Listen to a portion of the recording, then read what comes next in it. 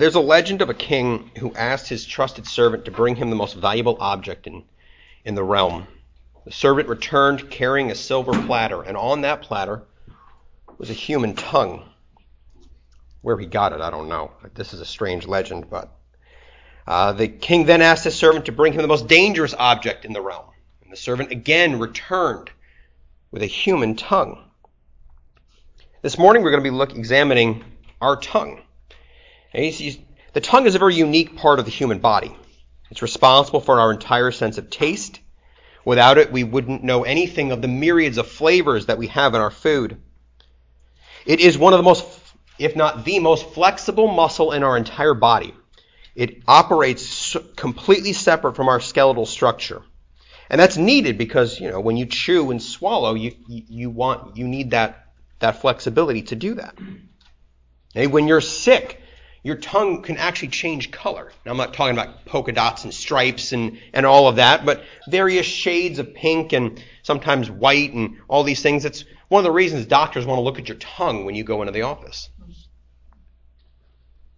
Okay? Every one of us has a completely unique tongue print. Okay, so when you're setting up your new phone, you can lick your phone and set up they're all waterproof now anyways. So if your fingerprints are worn down, you can do that. And now all these facts about our tongue are very interesting. But probably the most impactful task the tongue performs is enabling us to communicate with one another. And this is because the tongue is the body's implement for forming phonetic letters. Without it, it can be extremely difficult to communicate with one another. But communicating and communication with the tongue go far beyond the mere basic transfer of information. You see, the tongue transmits who we really are. One commentator noted that the tongue is you. It is the tattletale that tells on the heart and discloses the real person. And not just that, misuse of the tongue is the easiest way to sin. Now, there are some sins that we simply won't have the opportunity to commit. No nation is going to elect me their despot, and I'm going to have the ability to oppress large groups of people. Not that I would if a country asked me to lead them, but I don't have the opportunity to.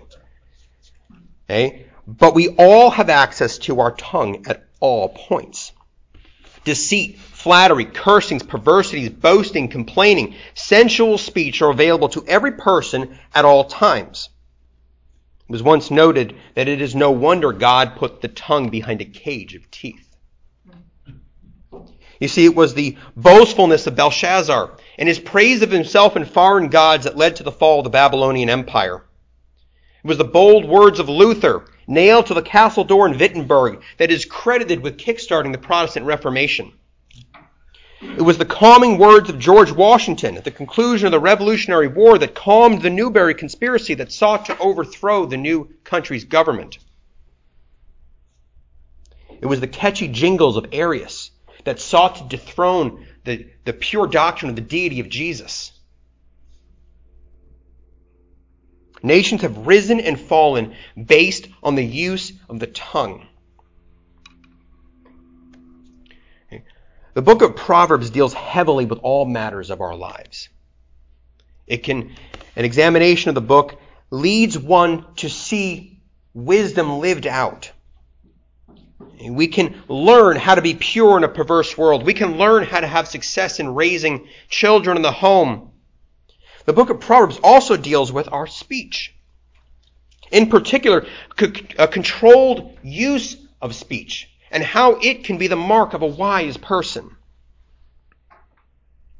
Why is our speech so important? As I stated earlier, the tongue is us. It is the litmus test for the person's heart. And this is because the tongue is more or less just the exhaust vent for the heart. Okay? Matthew chapter 15, we see Jesus explaining to his disciples that it is not what they put into their mouth that defiles them, but what comes out. Matthew 15, 18, and 19 say, "But the things that proceed out of the mouth come from the heart, and those defile a man. For out of the heart comes evil thoughts, murders, adulteries, sexual immoralities, thefts, false witnesses, and slanders." Jesus spells this out explicitly. It is not eating with unclean hands that defile the person, as the Jewish religious leaders were complaining to his disciples about. Jesus makes it clear. It's not what you eat. It's not eating that bread without washing your hands in some ceremonial fashion. It is the heart that defiles the person.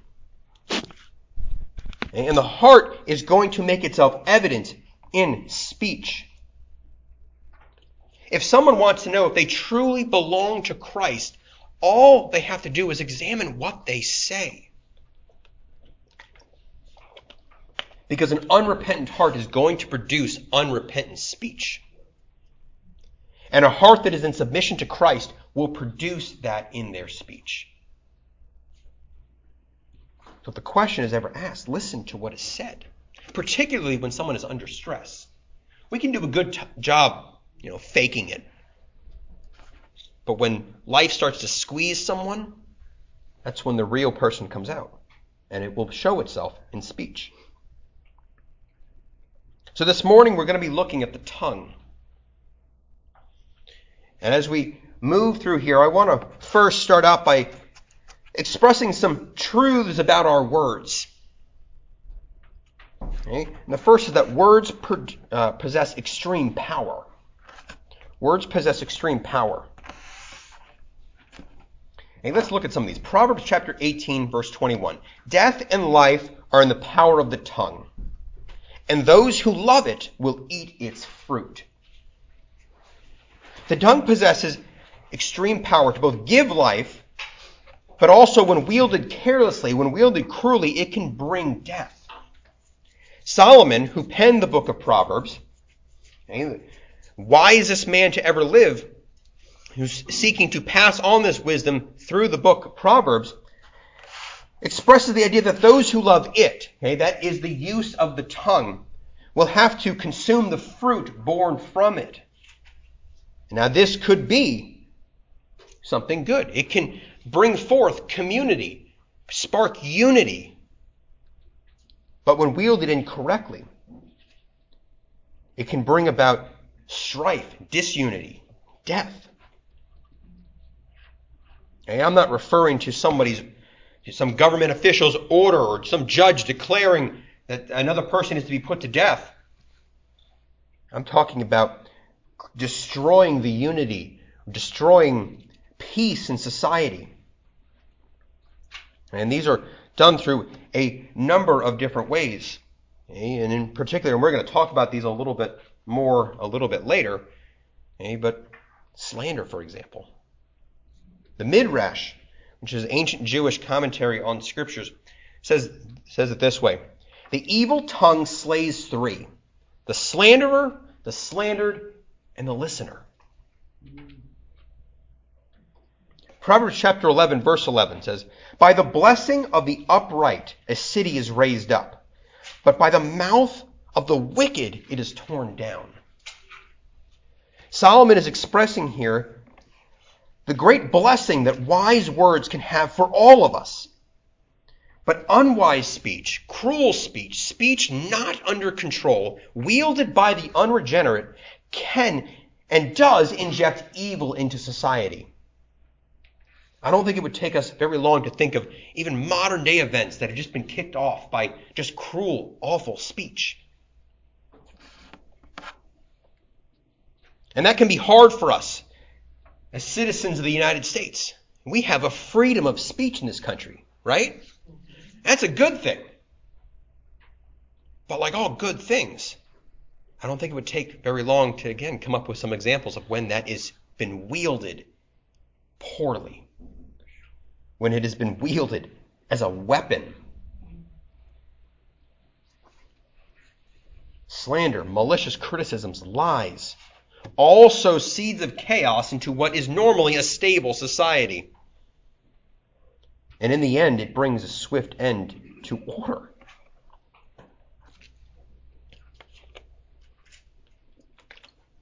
James chapter 3, verses 3 through 5 explain it this way.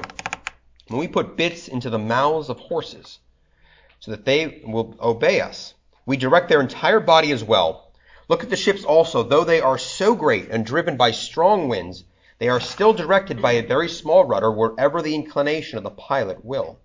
So also the tongue is a small part of the body, yet it boasts of great things. James, the half-brother of Jesus here, uses two illustrations to emphasize the extreme power the tongue has in our lives. The first is that of the horse. Okay? The horse, an immensely powerful beast that for thousands of years was used as a main implement in militaries and agriculture around the world. And its impact can be seen on society today. And when you buy a car, you typically don't want to know how much gerbil power it has. Okay? You want to know how many horses are under that engine.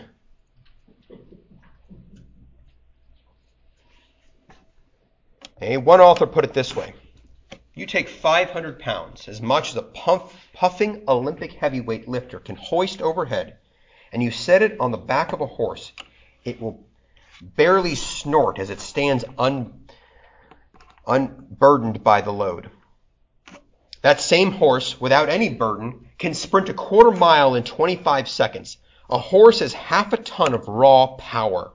Yet, you place a bridle and a bit in its mouth, and a 100-pound woman on its back who knows what she's doing, and the animal can literally be made to dance.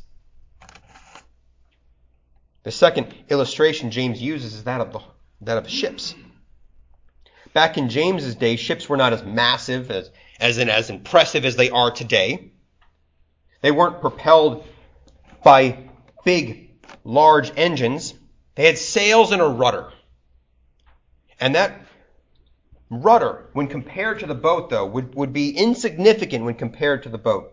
But in the hands of a skilled sailor, they could direct that boat wherever the sailor wanted. And even today, those modern-day large ships are still use a similar principle to the rudder to direct the ship. Likewise, we're told the tongue, being a very small part of our body, can direct our path wherever we would use it.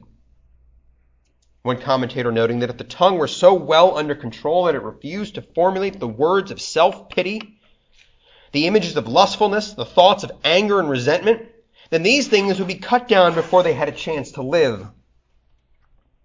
The human tongue is physically small, but what a tremendous effect it can boast of. There is an intrinsic power in the tongue. And we can see it at play in the lives of men like Winston Churchill and Adolf Hitler. Two contemporaries who both wielded their tongues and directed very different paths. One used his speech to stir up anger and hatred and death. The other used his speech to pull his nation together in the face of what seemed to be insurmountable odds. For the record, I'm referring to Churchill on that one. I don't want there to be any question about who I'm referring to. We can see this power at play in us daily. Careless speech can cost us a lot. Jobs, friends, family relationships. We can even get in trouble with the law. We have a freedom of speech in this country. But do not go into a movie theater and yell the word fire. And you will face legal ramifications, amongst other things. The tongue possesses the ability to affect our life in many ways, and the course of our life could change drastically depending on how we choose to wield the tongue and its intrinsic power. I'm sure, again, it wouldn't take very long to think of an example in your own life of a situation that could have gone a completely different way had you used your speech differently. We're told that the tongue boasts of great things. And this underscores the sinful natural inclination of the self-centered heart to try and puff up ourselves. Talk of boasting. Okay, this is pride. We lash out at other people and destroy them to try and make ourselves seem better. Okay, words have great power. That is what I'm trying to express to you. Okay? Another example of this is God spoke creation to existence. Okay? The tongue can direct the path of our life, but it has been used to do even greater things than that. Okay? What do we see in Genesis chapter 1? Over and over again. And God said, and it was. And God spoke, and it was. Psalm 33, verse 6 says, "By the word of Yahweh the heavens were made, and by the breath of his mouth all their host." Psalm 33, 9, "For he spoke, and it was. For he commanded, and it stood." And God reveals himself through words. 2 Timothy 3:16 and 17, "All scripture is God-breathed and is profitable for teaching, for reproof, for correction, for training in righteousness, so that the man of God may be equipped, having been thoroughly equipped for every good work." Okay? We go to the scripture because that is where God has revealed himself to us, through the words of his book. God has commanded that his word be preached, and that to be the primary method of the spreading of the good news. And we saw that when Jesus left the disciples. He said, "Go out and make disciples of all the earth." In 2 Timothy chapter 4, Paul charges Timothy. He says, "I charge you in the presence of God and of Christ Jesus, who is to judge the living and the dead, and by his appearing in his kingdom, preach the word. Be ready in season and out of season, reprove, rebuke, exhort, with great patience and teaching. For at the time will come when they will not endure sound doctrine, but wanting to have their ears tickled, they will accumulate for themselves teachers in accordance with their own desires, and will turn away their ear from the truth and turn aside to myths. But you, be sober in all things, endure hardship, do the work of an evangelist, fulfill your ministry." Paul is warning Timothy of the world that we live in today. A world where nobody has time for the truth. When you can go down the road and have somebody make you feel good about yourself for an hour, instead of going to some place that is going to teach the word and expose your sin, our society is pivoted drastically the other way. Paul warned Timothy, this is coming. Be ready. Preach the word. And we are told that is the mechanism for proclaiming the gospel. That is the primary implement God has called on us to spread his word, by our words. Now, actions are important as well, and we'll get into that in just a second. But speaking the truth in love is the method God has ordained for the spreading of the good news. Okay, but as I just said, there are limits on our words. Our words have power, but there's also limits to them. There is an action component that is required in a lot of cases. Hey, we have an abundance of people that are really good at talking, right? But when the rubber meets the road, do they follow through? Okay? I know a lot of people who will say that they will do one thing or the other. Most of them are about 3 foot something. Oh, yes, I'll go clean my room. Okay, but they don't follow through. People who have truly brought their tongue to heel know that when they say something, they need to follow through on it. This is because, as one commentator put, there is no substitute for action. We cannot, for example, talk someone into a change. Sometimes they need to see it lived out. Okay? I said that preaching the word is the primary implement that God has ordained for the spreading of the good news, but that doesn't save someone. You cannot talk someone into salvation. Okay? You give the good news, and then it is the action of the Spirit that actually produces the salvation. Proverbs 14:23 says, "In all painful labor there is profit, but mere words from the lips only heed want." Proverbs 29:19, "A slave will not be corrected by words alone, for though he understands, there will be no answer." You know someone, you can tell someone to do something, but you got to come back with an action to fully impart that. Again, they're about 3 foot tall.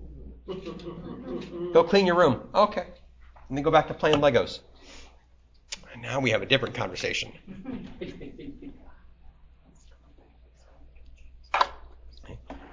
Do not think that words alone are enough. Okay, there is an action component that is required, and it's tied with our words. And it should be for those who have controlled their speech. They will follow what they say. And so there's a power to our words. There's a limit to our words. Our words reveal who we are. I stated earlier that our words, our speech, our tongue are the litmus test for our hearts. You want to know the truth about someone's heart condition? All we have to do is listen to them. Listen to what they say. We talk about the things that we like, the things that we have stored right here.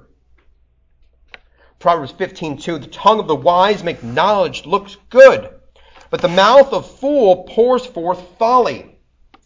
Proverbs 10:31, the mouth of the righteous bears wisdom, but the tongue of perversions will be cut out.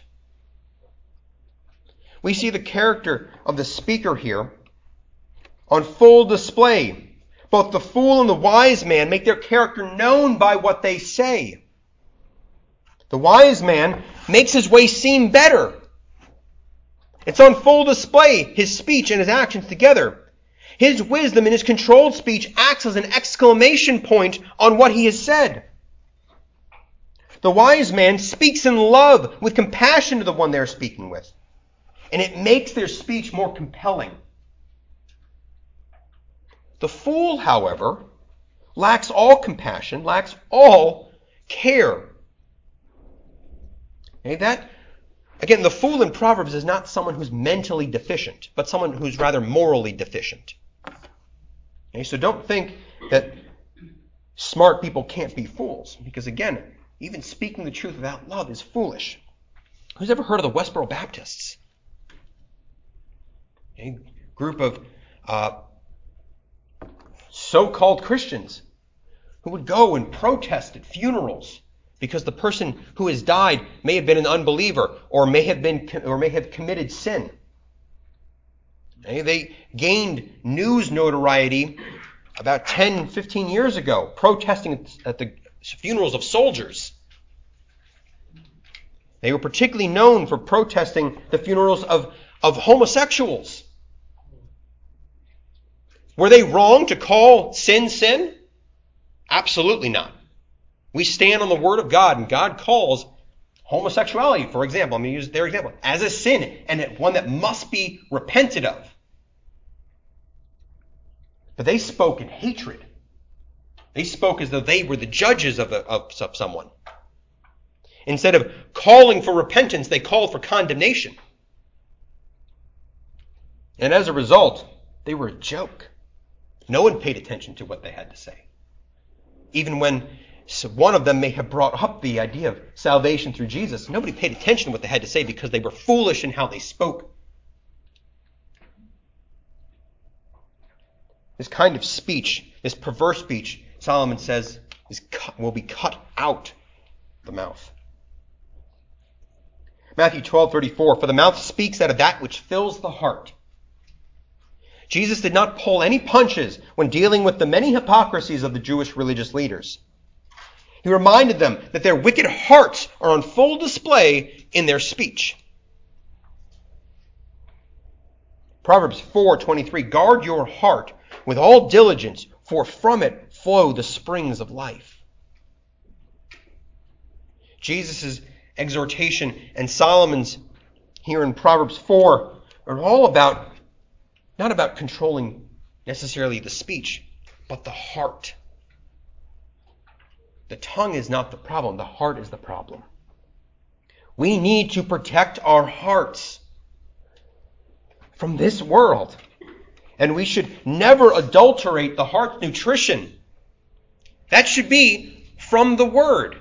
We should be pouring into our heart, pouring into our soul, the Word. Not just coming on Sunday and hearing Pastor Steve for an hour and then thinking, okay, I'm all full. Tank's full, good for a week. No. If that's the mentality, why doesn't the person eat once a week? We should be intaking God's word into our heart daily and not substituting it with something else. News, books, TV, media. Okay? The old expression holds true. Garbage in, garbage out. If we are filling our heart and our mind with trash from this world, that is what's going to come out of our mouths.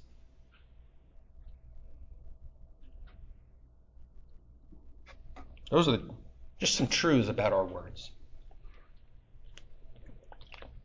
I want to talk for a moment about the destructive power of our speech. The tongue has great power to destroy.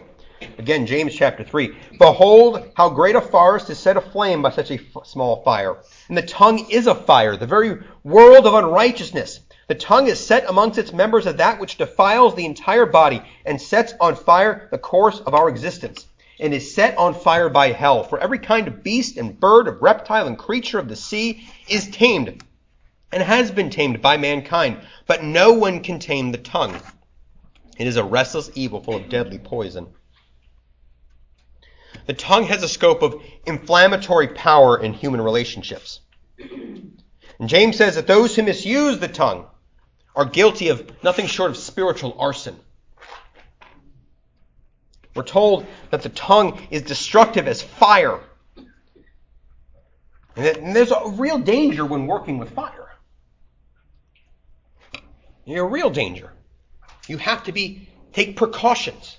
On the 4th of July, just this past one, I had many young people. I've got like 17 kids, and they all wanted to light the fireworks. I said, no, get away. I'm the only one who can pretend to know what I'm doing. Okay? There's a real danger when working with fire. And we're coming upon Thanksgiving. And every Thanksgiving, houses are burned down by people who misuse fire when cooking their turkeys.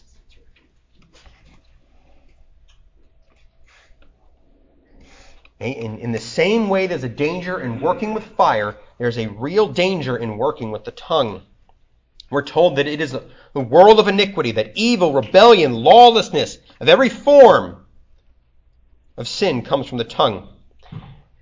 One commentator stating that the tongue is a microcosm for evil amongst its members. It is a vile, wretched, and wicked scheme of fleshly humanness, that no other bodily part has such far-reaching potential for disaster and destruction as the tongue. I'm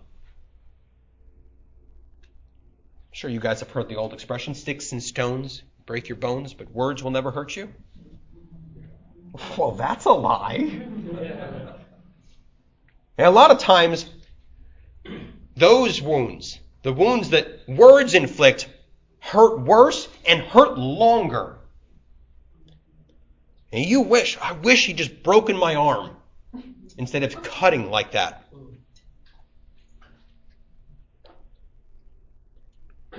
James teaches that the tongue defiles the whole body and can set the whole course of one's life on fire.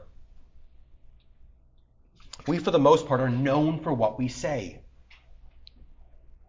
Our reputation of our speech follows us around. So much so that you become associated with it and people will expect it from you and will avoid us. They can avoid people because they don't want to get involved in another conversation where a person wields their speech uncontrolled. A lack of self-control with the tongue has cost many people jobs and relationships, ministering opportunities. I remember a time where I was working at Publix. I have spent 20 years now working for Publix, very shortly after my conversion. And I like to preface it that this was actually now a long time ago, so that you don't think this happened Thursday. I was working in our cash office doing the accounting for the store, and I was having just the worst time with our check encoder. And it got to a boiling point. After 15 minutes of trying to feed one check through this stupid machine, and I maintain it was a stupid machine, I had had enough. And in, what's the word? Conjunction, not conjunction, but as followed my normal pattern of speech prior to my conversion, I let loose a string of obscenities. I'm cutting this out of the recording, by the way. It was bad. Now again, this was post-conversion. And shortly after I finished, there was a knock at my cash room door. And standing in front of me was my team leader. And he looked at me and he said, "Mike, is everything all right back here?" I said, "Yeah, why?" He goes, "Because it sounds like I'm working back here and not you." And that hurt. This is someone who I had been actively witnessing to. And I didn't get the opportunity to ever again. Because I had shown through my speech that my faith wasn't this. It was no different than the world.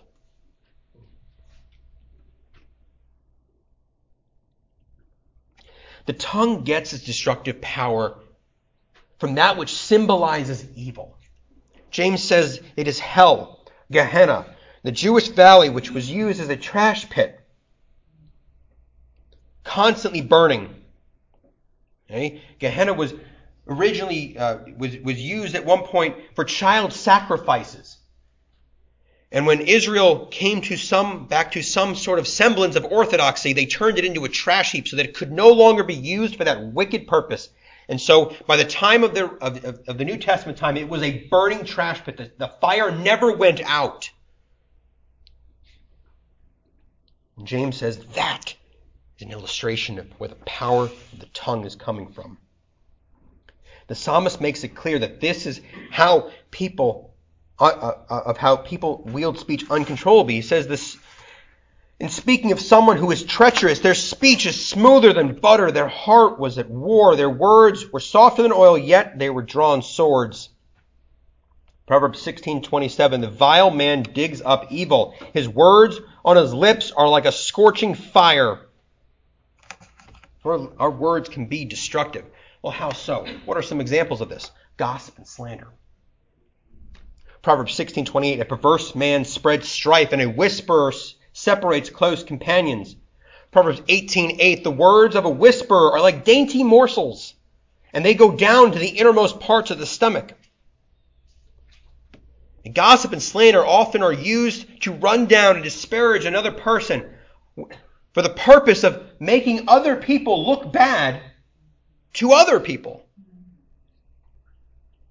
This doesn't always need to be a lie. We're coming up on election season. You're going to hear a lot of really negative things. Some of them are going to be true things, but spoken about with an attitude of a lie to make you feel that even though something may be true, it's actually a bad thing. Okay? So-and-so doesn't want you to be able to kill babies. Isn't that terrible? Gossip and slander can cause a person to look differently at somebody else. And like Solomon says, they go down to the innermost parts of the being, such that when a rumor gets out there and takes hold, it can be almost impossible to fully eradicate it. Because even though a rumor can be proved completely false, the protesting can have some people think, well, methinks he doth protest too much. It must be true. We can see this at play in our own lives, in conversations that begin with, did you know? Or, so they tell me. Or, keep this to yourself, but. Or the famous Christian one, I'm only telling this to you so that you'll be praying. Okay? Try and make it seem more spiritual, but in reality, it is pure evil, set on fire, as James says, by hell. Gossip and slander can act as a vicious cancer. And Solomon warns to avoid it. Proverbs 20:19, he who goes about as a slanderer reveals secrets. Therefore, do not associate with one of loose lips. You are actively engaging in gossip with someone else, guess what? They're probably gossiping about you to somebody else. Do not engage in it. Proverbs 26:20, with no wood the fire goes out, and where there is no whisper, strife quiets down. If you or I choose to cut it down when it comes to us, it can no longer spread. Someone comes to you and says, hey, let me tell you something. No, I don't need to hear that. That's gossip. You need to stop it. I'm not going to spread it. Hey, be that controlled burn that gets all the brush out of the way so the fire cannot spread. I actually had someone tell me, well, other people are going to do it. So what? Don't let it be you. Innuendo. Innuendo is a close cousin of gossip. Okay? And it hides in plain sight. Gossip is all about what is said. Innuendo is about what is not said. Okay? It is about the implied. Consider the example. A ship's first mate who, after a drunken binge, was written up by the captain in the ship's log. First mate drunk today. So in retaliation, the first mate writes in his log, Captain sober today. What's the implication here? Yeah. Innuendo is all about the implied. It is a way of cutting down someone without actually having to say it. It's sometimes treated like a gossip loophole. Well, I didn't say it. You did. You just didn't use the words. Flattery. Gossip involves what is said behind a person's back that you would never say to their face. Flattery is something you'd say to someone's face that you'd never say behind their back. The Bible warns repeatedly to avoid a person who is a flatterer due to their unwholesome motives. Proverbs 29:5, a man who flatters his neighbor is spreading a net for his steps. Proverbs 26:28, a lying tongue hates those it crushes, and a flattering mouth works ruin. Psalm 12:3 and 4, may the Lord cut off all flattering lips. The tongue that speaks of great things. Who has said, with our tongue we will prevail, with our lips we are our own. Who is Lord over us? The type of person who is a flatterer will come to you with sweet words, but they're trying to get something out of you. And you can be ruined by listening to flattery. The smooth-talking salesman who comes to you to try and get a commission. You ever buy a car? Oh, come over here. We've got cake. You want some cake? Okay. I got cake one time at a car dealership. It's fantastic.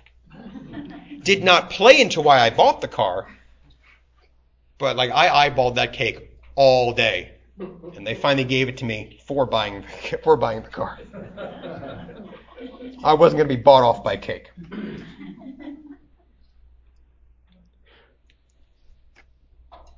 Proverbs chapter 2 expresses the danger of the adulteress. And one of the weapons she wields is flattery. Proverbs 2:16, to deliver you from strange women, from the foreign woman who flatters with her words. Oh, come on, you big hunk. Come over here and I'm going to kill you. It's not what she says.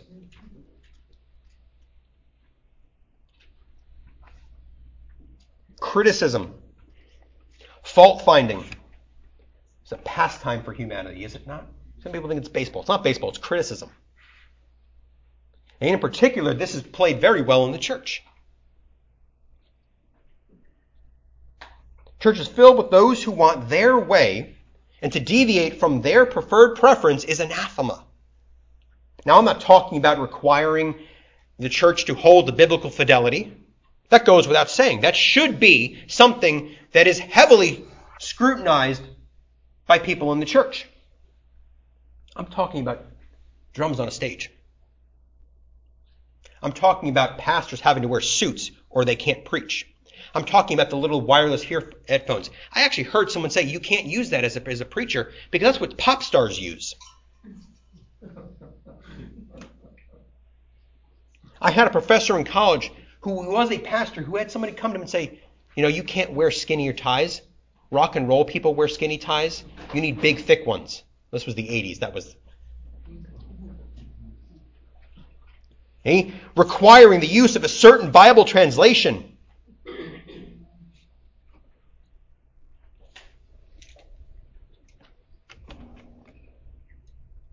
I use this example because it was a warning that was given to me about 7 or 8 months ago.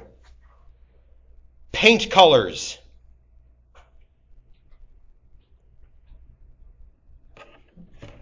Our sanctuary looks fantastic, by the way. That isn't a probe at anyone or anything. It was something that's an example from another church. People fought over curtain colors and everything, and the church exploded.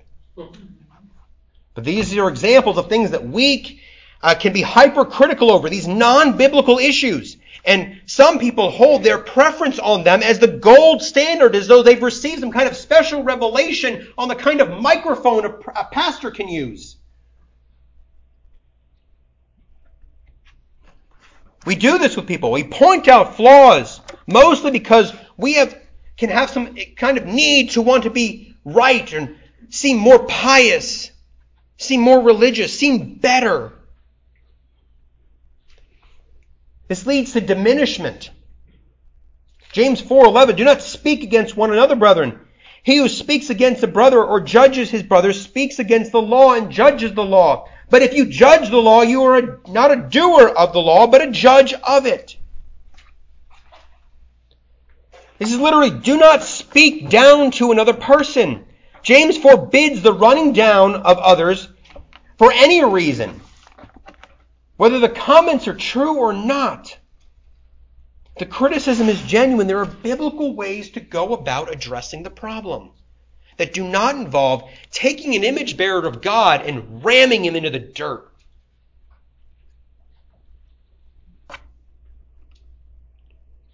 No Christian should be part of slandering another person, yet some do.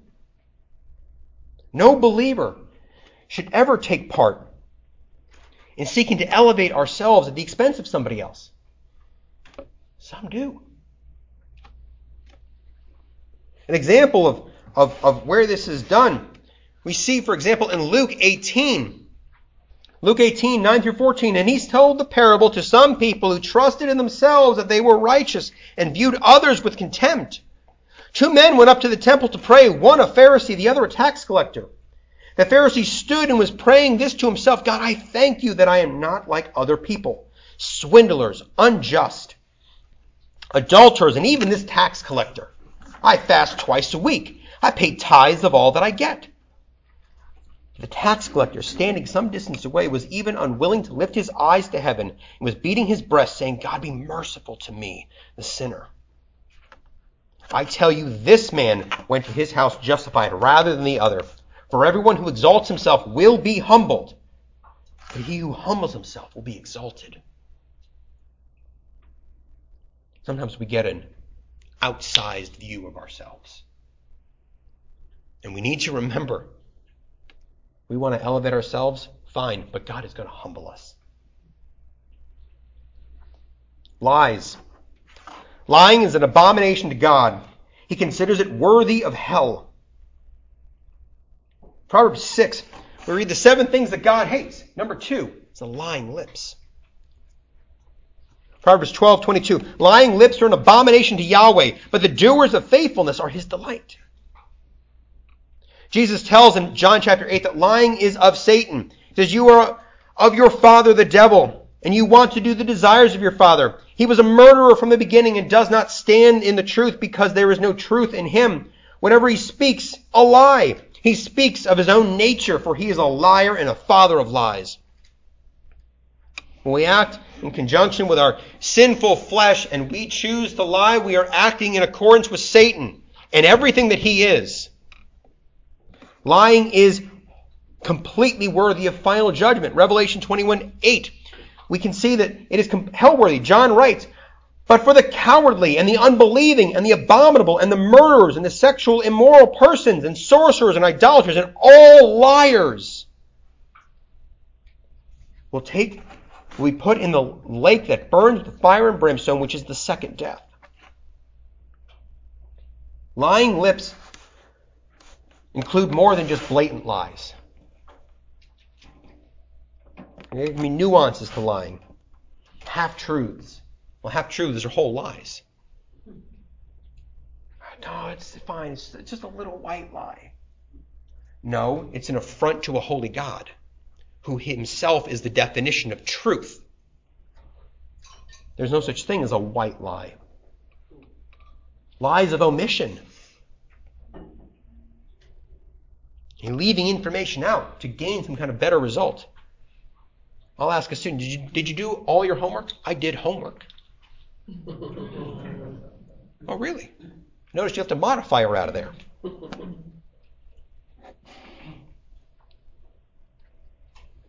Proverbs 26:28. I read it before. I want to read it again. The lying tongue hates those it crushes, and a flattering mouth works ruin.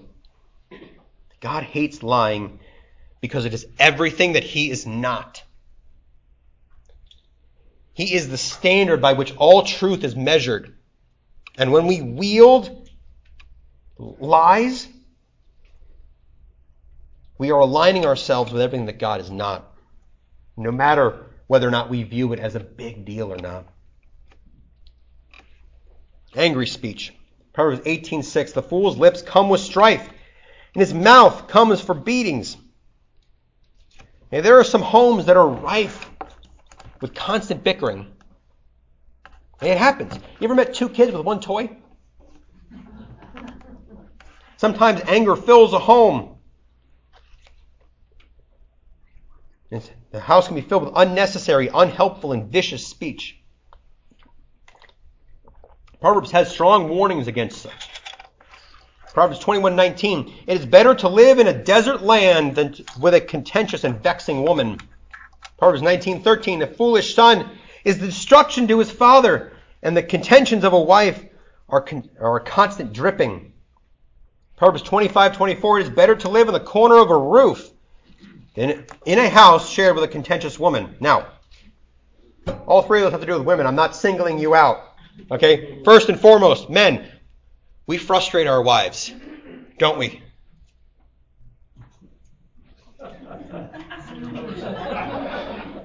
We need to stop. Okay?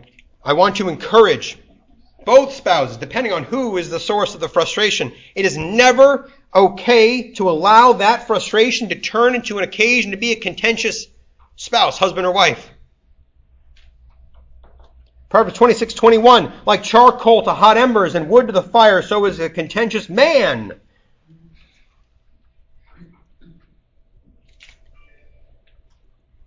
To kindle strife. Sorry, I lost my spot in my notes. Sometimes it is better to drop an issue. Sometimes it's better to table an issue.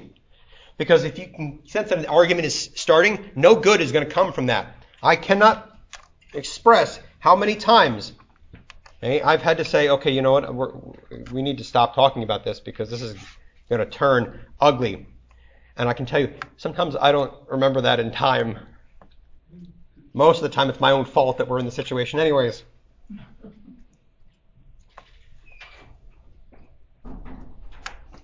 Proverbs 26:4. Do not answer a fool according to his folly, lest you yourselves be like him. Fighting with people, particularly a fool, is a lot easier than it used to be. The advent of the internet and social media and the rise of the keyboard warrior can sit behind their computer screen and unfiltered speech just flows from their fingertips. It is a general rule of thumb that I like to tell students and everyone that I meet. Don't fight with people on the internet. You will not accomplish what you want to accomplish. And the only thing you're doing is providing entertainment for the people watching it happen. Proud speech.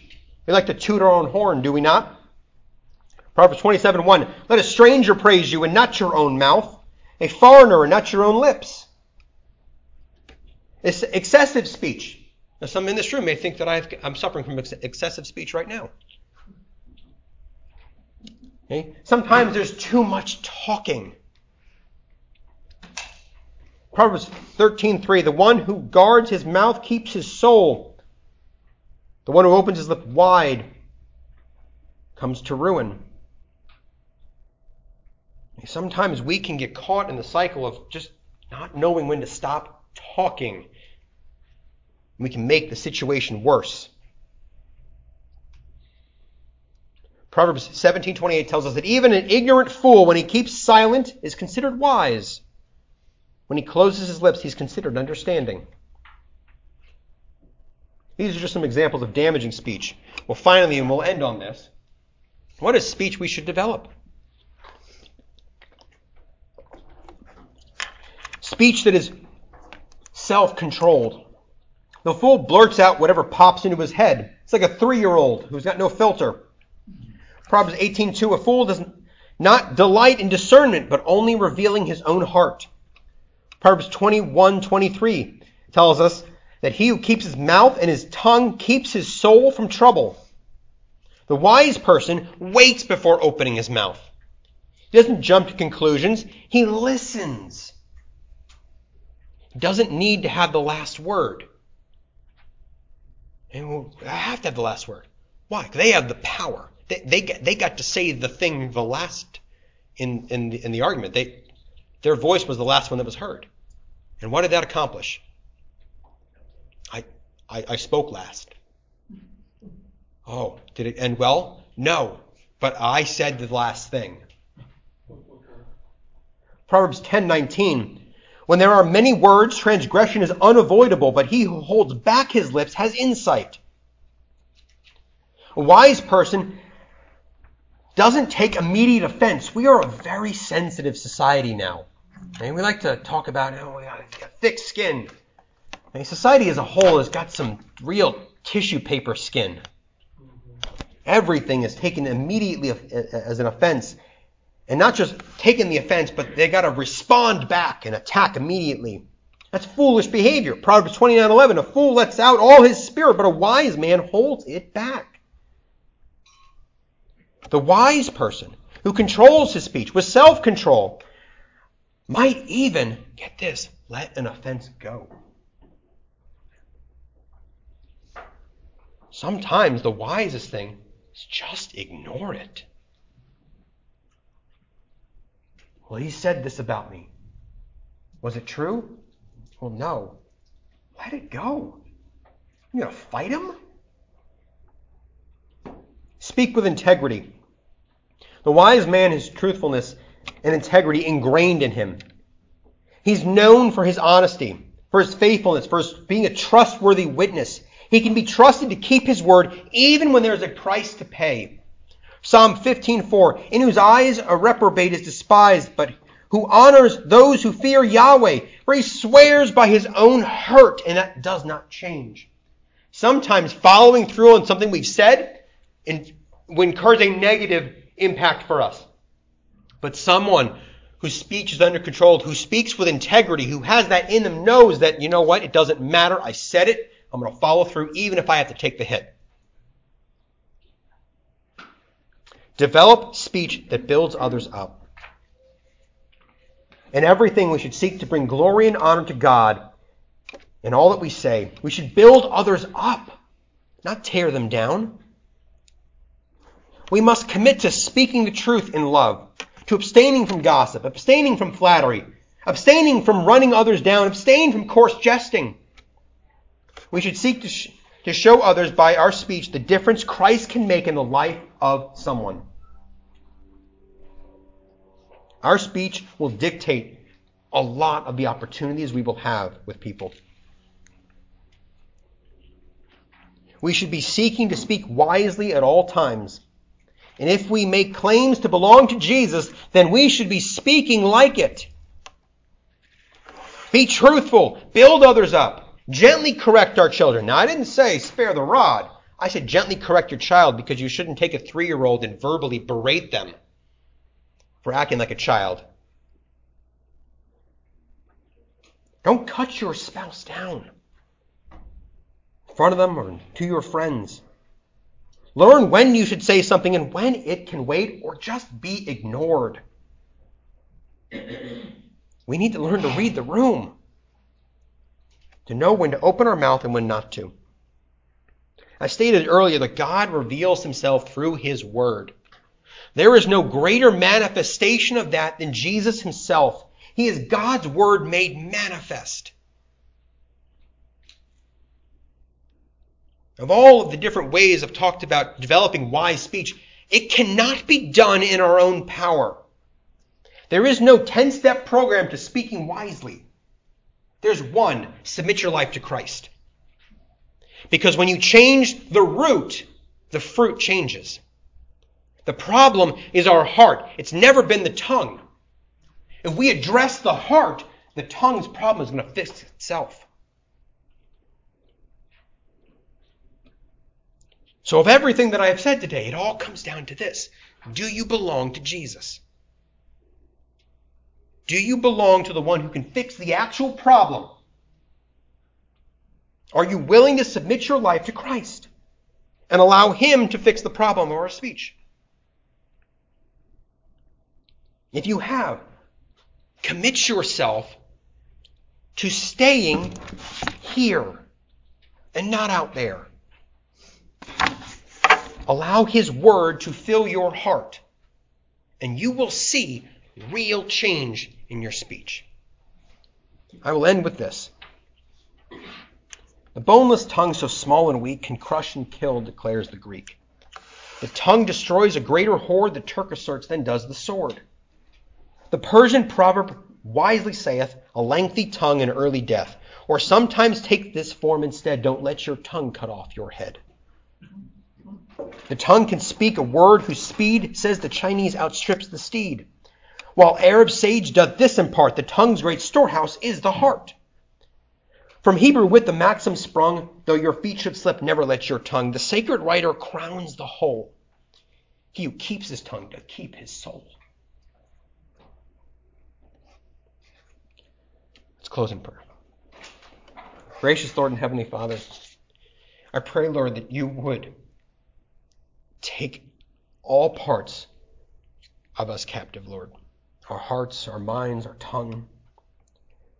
I pray that we would remember that it is you who brings about real change in our life. And I pray that we would rely on you and seek you daily. I pray that we would use our words as tools of spreading your good news of salvation and not as a weapon to attack others. I pray that our hearts would be right before you. I pray this as we move into the 1040 service now and prepare for communion, that we would thoughtfully and carefully examine ourselves, our hearts, our motives, our actions. And if there be anything found in us as unworthy, I pray we would repent of it today. I pray again for the requests that were mentioned this morning, that you would again work in those situations to bring about our good and your glory. And I pray that in everything that we do and everything that we say, Lord, we bring honor and glory to you. In your Son's name I pray. Amen.